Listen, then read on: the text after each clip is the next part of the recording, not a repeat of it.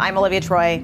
I was Homeland Security and Counterterrorism Advisor to Vice President Pence and served as Vice President Pence's lead staff member on the COVID-19 response.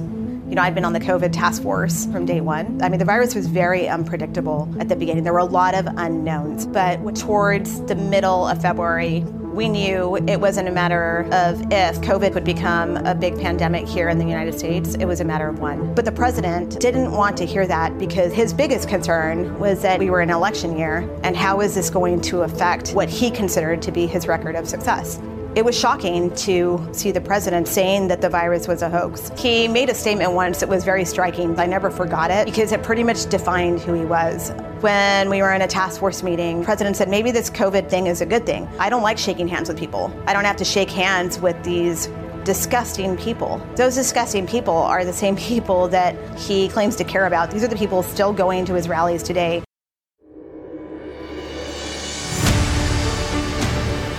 Hi everyone, and welcome to This Backstory. I'm Dana Lewis.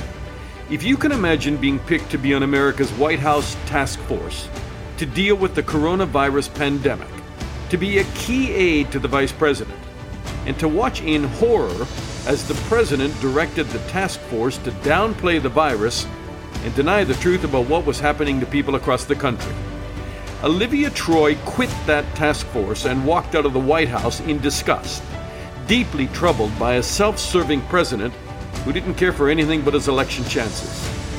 What you just heard a moment ago was an ad Olivia Troy appeared in saying as a Republican she can't vote for Trump and will support Joe Biden. And if you want to hear more, we spoke to Olivia this week about what happened inside the White House. Okay, Olivia Troy was a Homeland Security official. She went on to work in the office of the Vice President of the United States as the Homeland Security and Counterterrorism Advisor to Vice President Mike Pence, serving as an aide to the White House Coronavirus Task Force.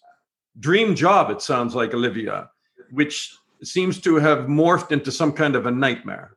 First, thank you for having me. But yes, as a career intelligence officer, we often, hope that someday we'll get a career assignment to the White House and get to serve in such an endeavor. And I certainly served during a very interesting time. I was there for over 2 years on the vice president's staff, and I had served previously for a year and a half at the Department of Homeland Security, mostly focused on, to be honest, a lot of the new administration's executive orders, which came into office about a week after I had actually started my assignment at the Department of Homeland Security. Were you fired or did you leave the White House? No, I resigned, contrary to what General Kellogg has told the nation. I have to say, I was really disappointed when he did that. It was hurtful because I had a wonderful working relationship with General Kellogg, to be honest. We spent a lot of hours together. He knew that I was very dedicated in my role. I was the person that was on call 24 hours a day for over 2 years for the vice president. I most recently was on the coronavirus task force, but I was also the person that dealt with all the mass shootings and the response to that and the natural disasters in our country. So I dealt with hurricanes and wildfires and flooding. I traveled with the vice president. So this was just, it was surprising to hear that, especially to say that he had escorted me out and that my performance was declining, when I had personal conversations with him about weighing why I was wavering on staying, because I felt so strongly about the work and the contributions I was making with the task force members. And I was concerned about who would be the backbone and who would be supporting them and the vice president if I left. Well, sorry to interrupt, but you're in pretty good company, aren't you? There's some pretty phenomenal talent has left the White House on their own, and then later on had nasty things said about them. So maybe it's a badge of honor.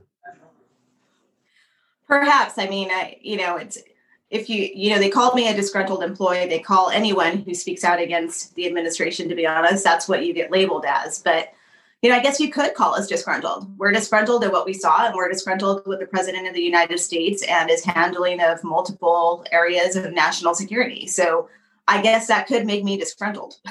So was there a moment that led to the resignation? Or what led you to that threshold where obviously you had thought about it a lot and you said, that's it, I can't in good conscience stay here anymore? Yeah, there were a couple of moments, I will say. I mean, it certainly wasn't an easy 2 years in the White House. I saw a lot of things that gave me pause. But I will say that as the election got closer and the more I faced the political dynamics and the influence that was consistently undermining the pandemic response here domestically, it was harder to hang in there. And I knew it was going to get worse the closer the election got. And, I've spoken about this publicly. The Lafayette Square situation, when the president walked across and cleared out the protesters in such a violent manner so that he could have a photo op basically at St. John's Church, a church that's historic in the Washington, D.C. area, and just to hold a Bible. And it was just for me personally, that was a really low point, because I thought to myself, the hypocrisy of having done that, the way you put our law enforcement at risk. It's in the middle of a COVID pandemic. You're doing this on purpose. You're going out there, you're holding a Bible and he doesn't pray. He doesn't give any words of encouragement or unity to our country. He just stood there holding it. And to be honest, they celebrated that moment afterwards, which was horrifying to me. I don't know how you celebrate and high five at a moment like that when our country is not only grieving about, for voices that want to be heard and the hatred and the vitriol that this president has espoused. We're also hurting because there's a major pandemic going on here. So we're struggling on all sorts of areas. And I don't think the chairman of the Joint Chiefs of Staff, Mark Milley, who did that walk, regrettably, was celebrating it afterwards for sure. Right? And a lot of people in the military condemned that he was even there. I think he was ashamed. And, there have been statements made, like a lot of them didn't know. I wouldn't put it past some of the political circles that they probably didn't tell them the full story of what was about to happen. That I've certainly seen that before, where you walk into a situation, you think something's about to develop the way you planned it or the way you anticipated it. And then the next thing you know, it goes off the rails and you're part of an operation and you're sitting there thinking, how did I get here? I think that's how I felt sometimes in the task force meetings. It was just sort of a realistic slap in the face at times when we would have a policy in place and we're going to go give a message to the American public about how serious this was. And then the president gets up and refers to it as a Democratic hoax or says, this is going to go away in a matter of days. I mean, I don't know how you counter that. The COVID-19 is going to disappear. Can you explain to people overseas as well as, we have listeners in America, but I mean, I'm talking to you from London. How did this thing rip in a country most people thought would have been the best prepared to deal with it? Was it the president's messaging, or is it because of the system there where each state and governor gets to set the stage for how that state is going to deal with it? Or is it a marriage of all those things? I think it's a combination of both, but I will say this. The issue was that the person at the very top, the president, the person who is in the Oval Office, was setting the tone for the entire response. And he was pressuring these governors at times. He was telling them to get in line. And that's where you start to see a big divide between the Republican governors and the Democratic governors. You see politics play out in a response where politics really shouldn't have been involved at all. It should have been a united effort to protect the American people. And that is primarily the number one failure of this. It was just politicizing it from the first day. And we never stood a chance against that. And I was in the governor's calls, the weekly calls where the president would talk, sometimes he would attend them. And there was a focus along the way saying, you must open up your states, you must do this. There's a way to do that in a safe and organized manner. But that's not what happened. And you're seeing this play out in a lot of states. You're seeing it. I mean, I'm from Texas. Texas is in a really bad situation right now. My hometown of El Paso is not looking good this winter. There's a lot of states that are facing a very harsh winter.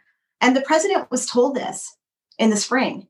He was told by people like Dr. Fauci and Dr. Birx, Dr. Ridgeville, all of the doctors on the task force said, if we don't get control of this right now, during the time and buy some time for ourselves in the fall or winter, we are going to be facing a terrible situation. And that is where we are today. Did Trump just not feel that he could handle it and and make a success out of it. And therefore, he just wanted to put it behind him all the time and say the pandemic is, and he constantly says it, right? I mean, he's called CNN dumb bastards this week for continually talking about COVID-19. He wants it to go away. Did he not feel that he could have a win on this by locking down the US and doing what he needed to do?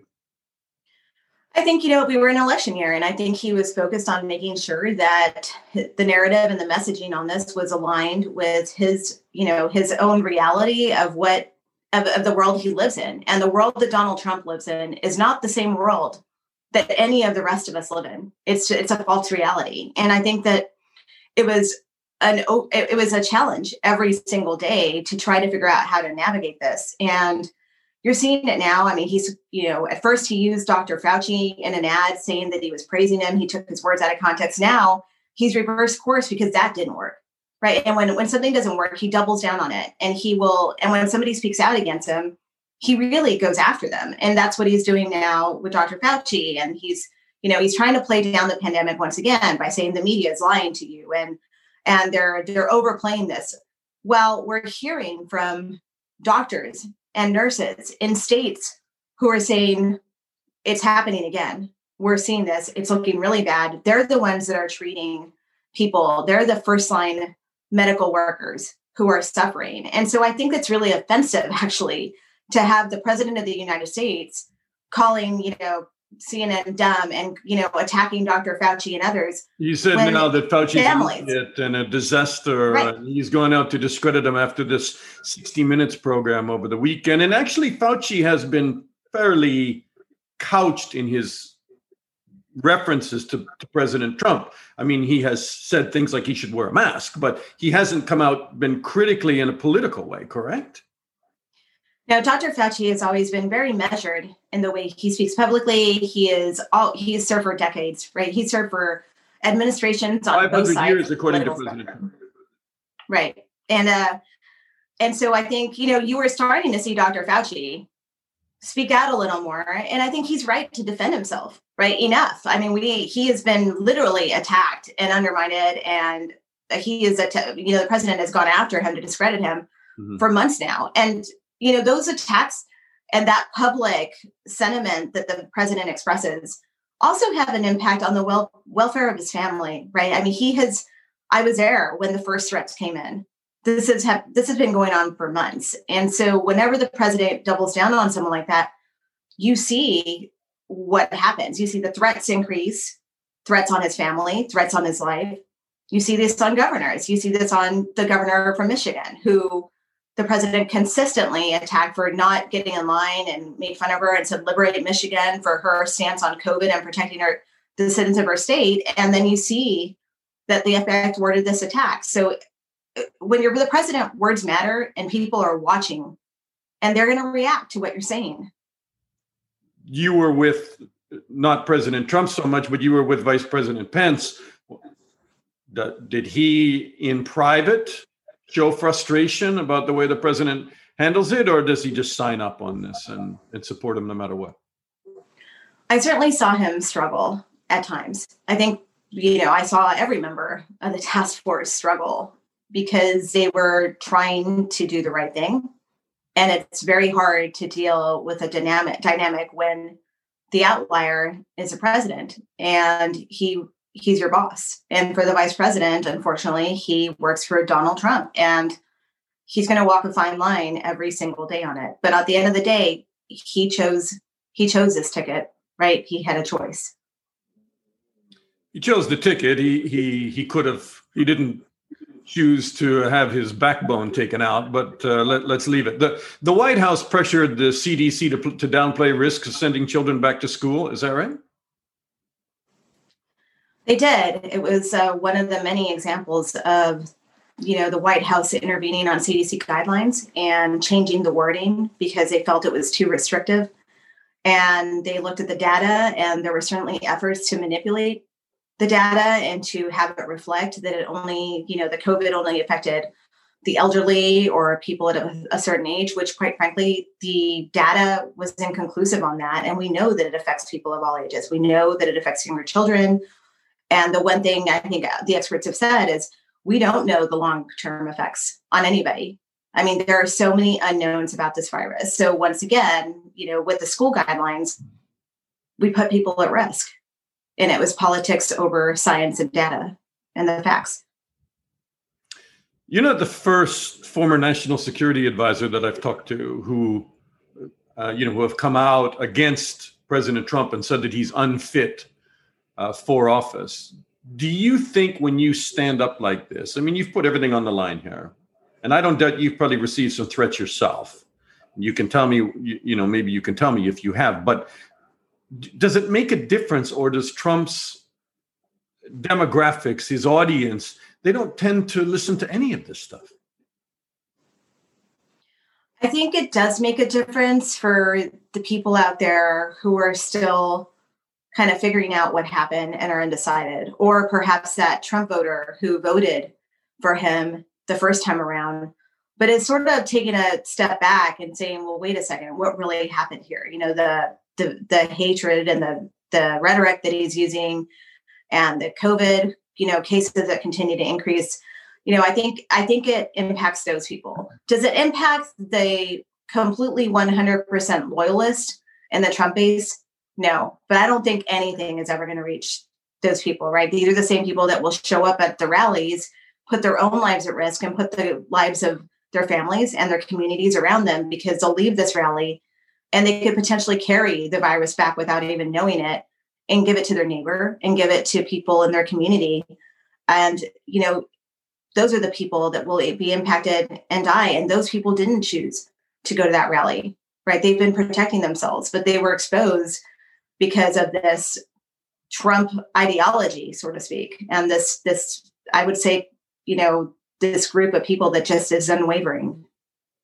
Yeah, it's kind of became a freedom issue, right? I mean, where he said, kind of release your state, and people suddenly digested that as some kind of threat to their freedom to wear a mask. I mean, it's incredible. Have you received threats to yourself? We have. My family has received threats. We've had the people, harassing us. I mean, we were prepared. And, it was a very hard decision to do this. It wasn't something I did lightly, and I knew that it would come with great consequence, but I really felt strongly that was morally the right thing to do, regardless of what that would mean for my future and my career and what would happen. Well, I'm really proud of you. And I mean, I don't know you, but I'm very proud of you. And I think what you did is you stood up where you needed to be. And there's a lot of great people that have done the same thing. But can you tell me, where does America go if Trump is reelected in November? Is that something you want to contemplate? I think America will not be America. We will be a very different place if we have 4 more years of Trump. And I think we'll all have to take a step back, especially with the Republican Party. And I'll say that actually, I think the Republican Party has a major step to take back and reassess of where they're going, because I do think that there's a difference between being a Republican and being a Trump Republican. But right now, I do think that the Republican Party has been hijacked. And I think we have a serious problem in that space. And that's going to be something that I think we will wrestle with going forward. And I say that as a lifelong Republican, right, who interned at the Republican National Committee. I was a presidential appointee by President Bush, and then I eventually left to become a career intel officer, which then you check your politics at the door and you serve neutrally, which is what I have for over a decade now. But I as a private citizen, I think we are in a very challenging place. Are you worried about chaos on election night? I mean, if there is not a clear win by Biden, a lot of people are predicting, as some states are going to have to wait for these mail-in ballots, that, I mean, there can be, armed chaos in places. I am concerned about that. And I am concerned that the president will incite that, because that is what he does. He encourages it. He has encouraged violence. He has encouraged, he touts himself as a president of law and order, but he encourages violence in cities, whether people realize this or not, because he thinks it plays to his favor. Now, think about that. Think about the fact that we have a president who is encouraging violence on Americans and in towns because he thinks that it'll make him look good in the end and it will help his reelection chances. There's something really wrong about that picture. Truth is stranger than fiction, Olivia, and it's incredible, what's going on in the U.S. And we hope, the best for America after this election, and that this kind of deep divisions somehow are able to heal over time. And look, I really appreciate your time. Terrific to talk to you, and thank you so much. Oh, thank you so much for having me. And that's this backstory on America's health and political and looming constitutional crisis. And I personally have great admiration for Olivia Troy's bravery to speak out. Would you? Could you? She's taken all kinds of professional and personal risks in doing so. But that's what patriots do. It's really patriotic duty over personal interests. And if Biden wins, I think he has an obligation to hire these heroes back who won't serve the Democrats but serve American people. That's how you heal the nation, is to bring everybody together. Please subscribe to Backstory. I'm Dana Lewis, and I'll talk to you again soon.